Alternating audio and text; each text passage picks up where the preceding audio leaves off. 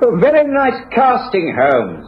I must say I'm enjoying this trip tremendously. It'd be rather more satisfying if we caught some fish, Watson.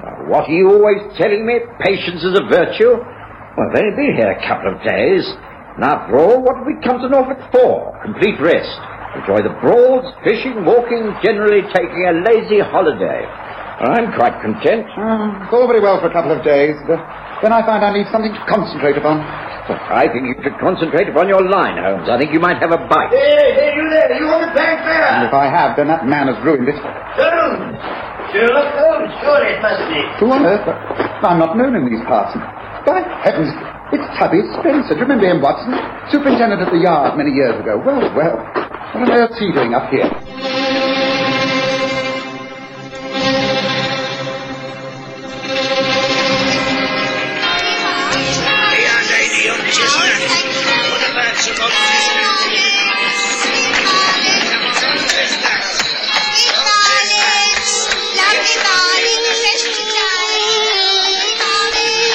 We present the stories of Sherlock Holmes.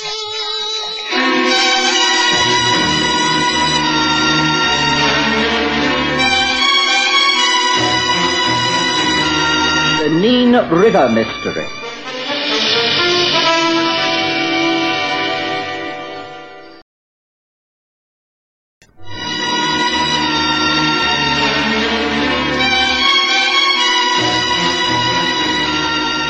The summer of 1889 came very late, but it suited me quite well, for I'd been busy the whole of August, and it wasn't until September that I had time on my hands.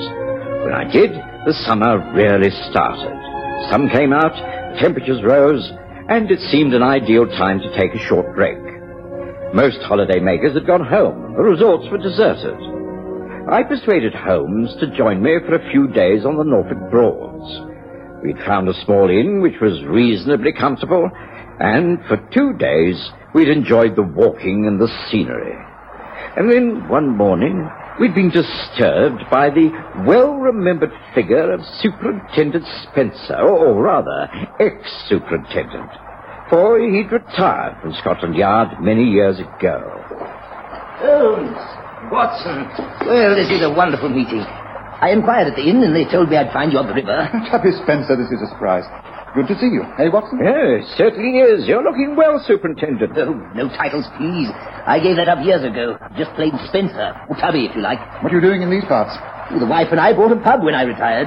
The Anglers' Rest at South Wootton, near the mouth of this river. Nice spot. We're well content there. How did you find us? Oh, your fame spreads far and wide, Holmes. Once I'd heard the name Holmes, and the description of a tall, angular fellow who walked the fens in a deerstalker hat, accompanied by a burly fellow who was a doctor. I knew who it was. Well, it's splendid to see you again after all this time. Good to see you. Tell me, are you satisfied with your stay at the local inn? It's the Wheat Sheep, isn't it? Yes, that's correct. I think we can say that they're making us comfortable there. Don't you agree, Holmes? Oh, yes, I've no complaints. But perhaps you have a reason for asking that question, Tubby. Although South Wootton is but a short way off, you've travelled here at some haste to find us, have you not? Now, how did you know that? You were always a very careful dresser. Your outfit is still smart. You've not become slovenly in any way. Yet your boots are badly tied, your socks don't match, and your tie is inside out. You dressed hurriedly. You've even taken to horse to reach us, hence the riding crop in your hand. Why the haste, Tubby? Something wrong? I can see that you are just as observant as ever, Holmes. Yes, I heard that you were here for but a few days, and I was anxious to see you before you departed. Well, we've a couple of days more left of the holiday. You needn't have hurried. Oh, that's good. Then perhaps I might make a suggestion. If you care to see a little more of the district, why not leave the Wheat Sheep and come across to my place? Well, there is free accommodation for you at Fisherman's Rest. My wife will be glad to meet you. She's a rare cook, I can tell you. And you'll have plenty of time to explain to us just what it is that's worrying you. What is it, Tubby? You say that you're no longer a member of the force, but you're still interested in crime, aren't you? And it is a crime that you wish to discuss, isn't it, Tubby? Tubby Spencer simply grinned and inclined his head. And that was enough for Holmes. He had exhausted all his interest in fishing. The mention of the word crime was a bait far more attractive to his mentality. Within minutes, we'd gathered together our fishing gear and were on our way back to the inn. By lunchtime, we'd been taken by donkey cart across the fenlands to South Wootton. The Fisherman's Rest was in every way superior to the inn we'd just left. Mrs. Spencer made us very welcome. After a fine meal, we retired to Tubby's parlour, where we lit our pipes and sat near the open windows that looked out towards the river's mouth. Well, come on, Tubby. This is the ideal time to explain what it's all about.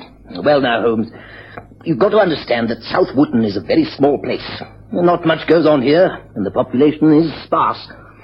So, as most villages, gossip is part of the day-to-day diet of most folk. But recently, something has happened that's caused a real stir. Two people, the man and his wife, have simply disappeared. Disappeared? Margaret and Bill Easton. Well, they live in a large cottage right up near Goose Fen. They've been married some 8 years. She was born and raised here. He's a Londoner she met and brought up to Norfolk after their marriage. He got a job as a salesman in King's Lynn. He's been doing very well.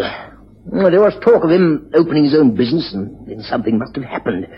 The plan was abandoned. Bill used to go away on trips connected with his work. Left 3 days ago, they both did. No one's seen them since. But 3 days is no time at all. They could turn up at any moment. What makes you think that anything is wrong? Surely it's far too early to become anxious in any way. Oh, I hope so. That's why it's not been reported officially. But the Eastons have always been a bit of a mystery couple. Keep themselves to themselves. And this mystery has been borne out by Luke Merivale. Who's he? He's their lodger. A rum sort of cove. He arrived in these parts about a year ago. Works at the local garage as a mechanic. Oh, there's nothing known against him, but he's not liked. Bit of a snooper. And hasn't made friends except with a few poachers and the like. A rumour has it he's a bad lot, but as I say, there's nothing known against him. Anyway, he's very upset about this disappearance. He says there's been foul play of some kind. On what facts does he base these suspicions? Look, why don't you let him tell you himself? He's always calling in a bar on late afternoon for a pint. Get talking to him. He'll tell you everything. I'm sure he will. He's a tall, skinny bloke. A bit servile, but he will talk. I'm very pleased and honoured to meet you, Mr. Holmes. It's a great day for South Wootton, a great day, famous detective. Thank you, but Dr. Watson and I are simply on holiday. This is in no sense a business visit. You must always be able to give a little advice upon criminal matters. Can't help being interested, I'm sure. For instance, now, my landlady and her husband, traps you bird. Strange goings on in our place at Goose Fen. Mr. and Mrs. Easton, I'm sure they're in great trouble. Well, that's if they're still alive. Oh. Tell me more, Luke. Come, let me fill your glass and then tell me what the mystery is all about. Tubby, can we have the same again, please? Coming up. Oh, thank you kindly. Well, now, it's this one. I've been boarding at the Eastons for nearly a year now, and I was quick to realise quite a few things. One was that Bill Easton had trouble in the past. He'd done time, like, been in jail. Oh, yes, I can recognise an old lag, all right. And it seems that she, that's his wife, had met him just after he came out. Something to do with a charity meeting. They fell in love, and she brought him here to South Wootton, and he went straight. Nothing wrong in that, of course. Well, he paid the price for his crime, embezzlement or something it was. Anyway, some months ago, I happened to come down to my bedroom, and they was in the parlour. I was going out and went up the passage to get me cab that was hanging on the wall stand. I couldn't help hearing what they were saying. I didn't listen on purpose, mind. I couldn't help it. Bill, what are we going to do? We can't go on like this. We've been paying out money regularly for months. I know. Morgan, I shouldn't have started it. Should have had the guts to define from the very beginning. But I thought he would honour his word. He swore that if I gave him a few hundred quid, then he would go abroad, leave us alone, instead of which he's still here. Well, we could go to the police. Blackmail is a foul crime. But then it would all come out anyway. Worse than anything he could do if he talks. I'll just have to find some cash somewhere. When I give it to him, I'm going to tell him it's the last he's going to get. He can do his damnedest. Oh, Bill, will it do any good if I saw this man? No. Now, Adam West is a foul and violent man. I don't want my wife to be involved with him. But I am involved, I am. All my savings have gone to that swine. It's not fair. It's not fair. Don't cry, darling. Don't cry. So you see, I knew that Bill and Margaret Easton were being blackmailed by this man called Adam West. Who he is or where he lives, I can't say.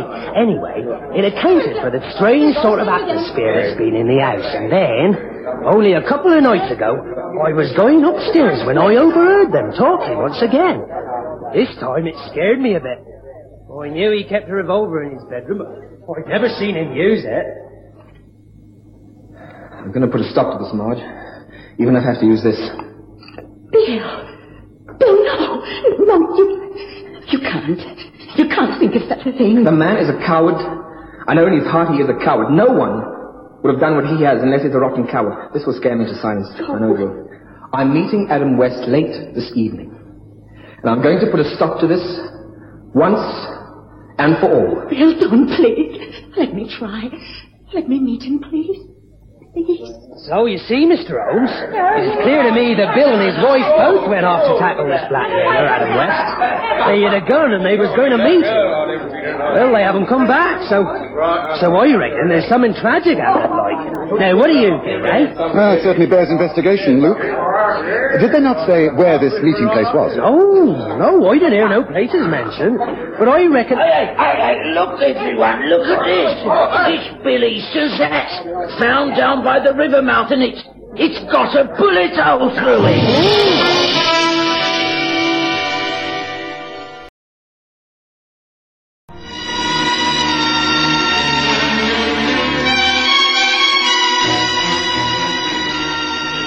It's difficult to describe the sensation that broke out on the bar of the Fisherman's Rest. The man who had entered holding a large countryman's hat was Silas, well known in those parts as a casual worker during the day and a poacher at night. But for once, his poaching activities were not under question. He approached the bar and threw the hat onto the counter. Tubby Spencer picked it up immediately. Yes, this is Bill Easton's, all right. Got his initials inside. Recognize it anywhere. May I see that, please? Yes, there is a bullet hole, all right. Holmes, you think this Someone must go for the police. This must be headed over to the police at once. Police? What, Sergeant Peppercorn? What good is it? It has to be officially reported. Now, come on, Silas. You must take us down to the police station and make a statement. Come on now, the rest of you clear the way. Come on, Silas.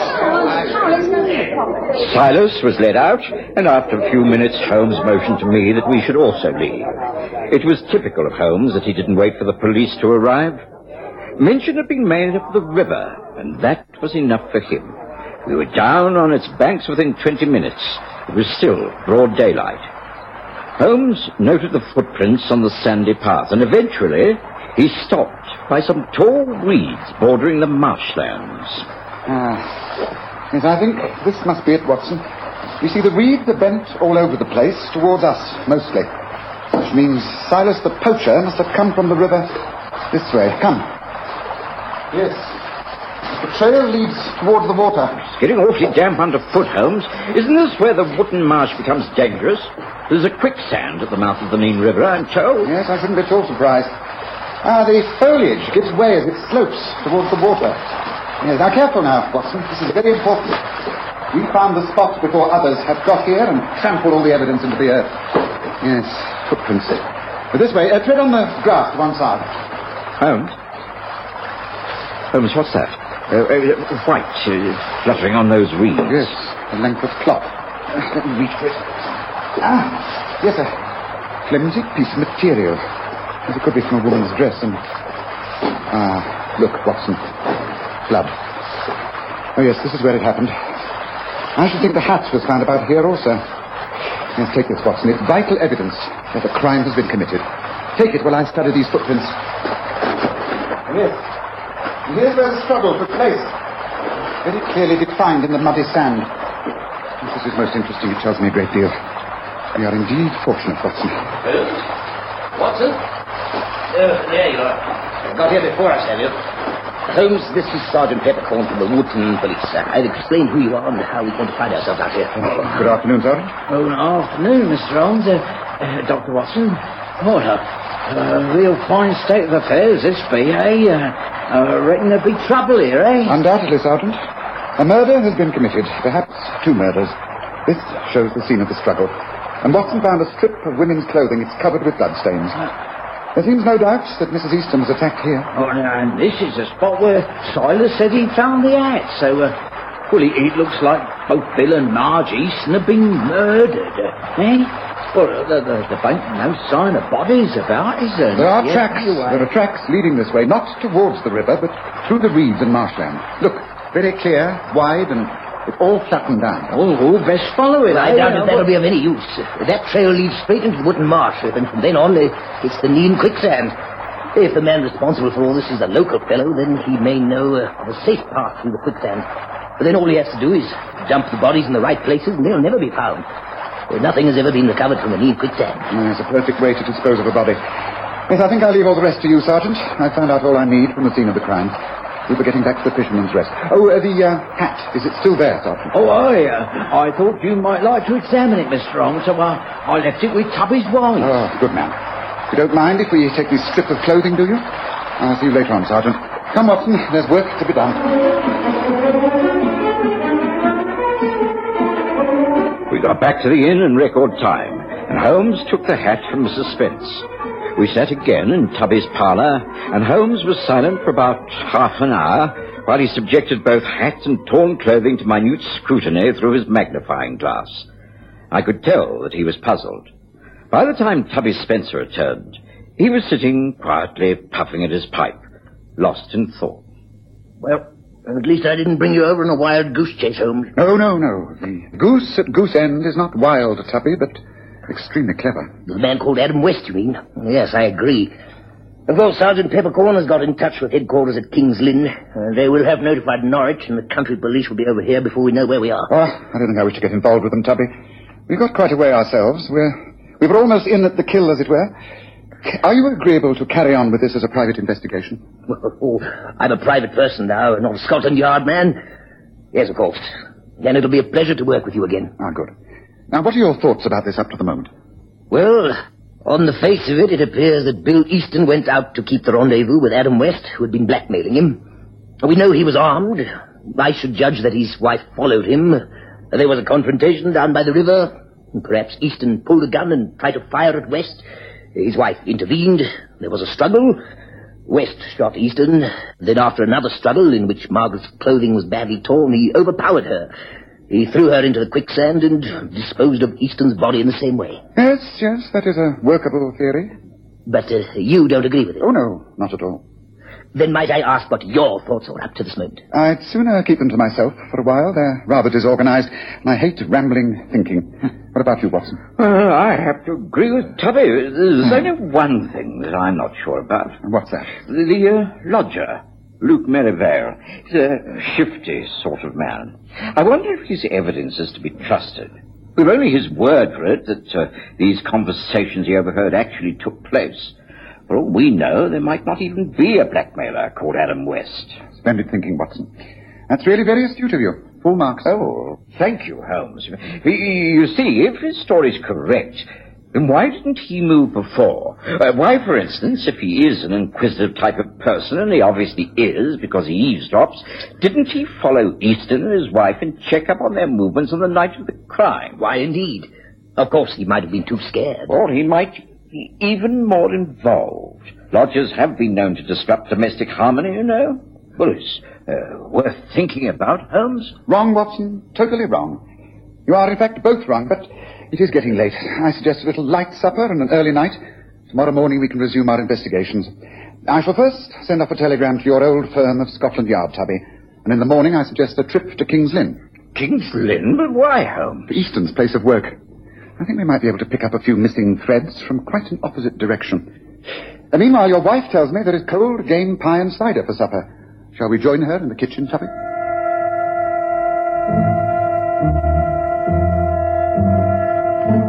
I knew from Holmes' attitude that we should get no more out of him that night. And next morning, after an excellent breakfast, the three of us, for Tubby refused to be left out, journeyed by pony trap to King's Lynn, where we easily traced the firm of Churchman and Sons where Bill Easton used to work as a salesman. The chief clerk showed us into the small office that Easton used. Yes, this is where poor Bill used to work. We haven't touched anything, of course, because Well, because we're still hoping that all these rumours are ill-founded and that he'll return. That's his desk. Thank you. I'm afraid the chances of you seeing Bill Easton again are very remote. But I'm glad you've left everything undisturbed. Thank you. I shall be in my office if you wish to discuss anything further. Excuse me now, please. Rest if I can see what's so important about searching his place of work, Holmes. I should have thought a search of the house would have been more profitable. Not if there was something he wished to conceal from his wife. There's this, for instance. A wallet. And in the wallet, letters. Here's one letter in particular. Listen to this. My dearest Adam, just a short note to say that I shall be waiting at the same place for you. I love you and will wait for you for always. I know that we shall come together in the end and live comfortably for the rest of our lives. Yours, Pearl. Letter to the blackmailer? Yet Bill Easton came by it. Holmes, do you think this is significant? Could Easton have been planning to turn the table, blackmail the blackmailer? Lady Pearl has unfortunately, by sheer force of habit, perhaps, written her address at the top of the paper. 12 Sheepcote Lane. Well, our next port of call is clearly indicated. Come, gentlemen, let us visit this Pearl lady. I think we're nearing the end of our chase. Sheepcote Lane was on the other side of the town, but we found it quite easily. Holmes walked rapidly up the steps, and a buxom young lady answered the door. You are Pearl? We are the police. Kindly let us in. We wish to ask you a few questions. What's your name? You can't come in here. We are in. Now, where is the man who calls himself Adam West? Adam? He ain't here. He's gone to... What is it, Pearl? I thought I heard someone... Bill Easton. That is correct. Bill Easton, who served his first term of imprisonment as Adam West, and who will now hang for the murder of his wife, Margaret Easton. You'd better take charge from now on, Superintendent Spencer. Tubby Spencer took charge automatically. Easton broke down once he realized he'd been caught. Holmes drove the pony cart back to the Fisherman's Rest and explained. You see, Watson, there were two things that simply didn't fit in with Tubby's theory that a blackmailer had murdered both Easton and his wife. The first was the scene of the crime. That struggle clearly indicated only two sets of footprints, a man's and a woman's. There was no third party. Hence, the struggle was between Easton and his wife. The second was the hat. Easton fired a bullet through his own hat to make everyone think that the bullet had lodged in his brain and the body thrown into the quicksand along with his wife's.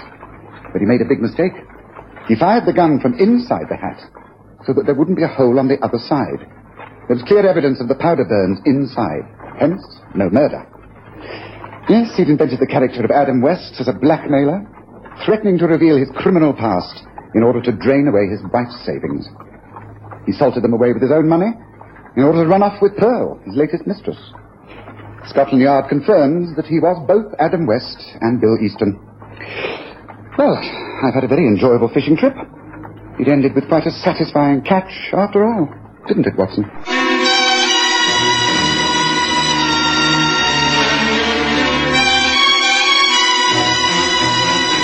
Listen again next Sunday to The Stories of Sherlock Holmes, with Graham Armitage's Holmes and Kerry Jordan as Dr. Watson.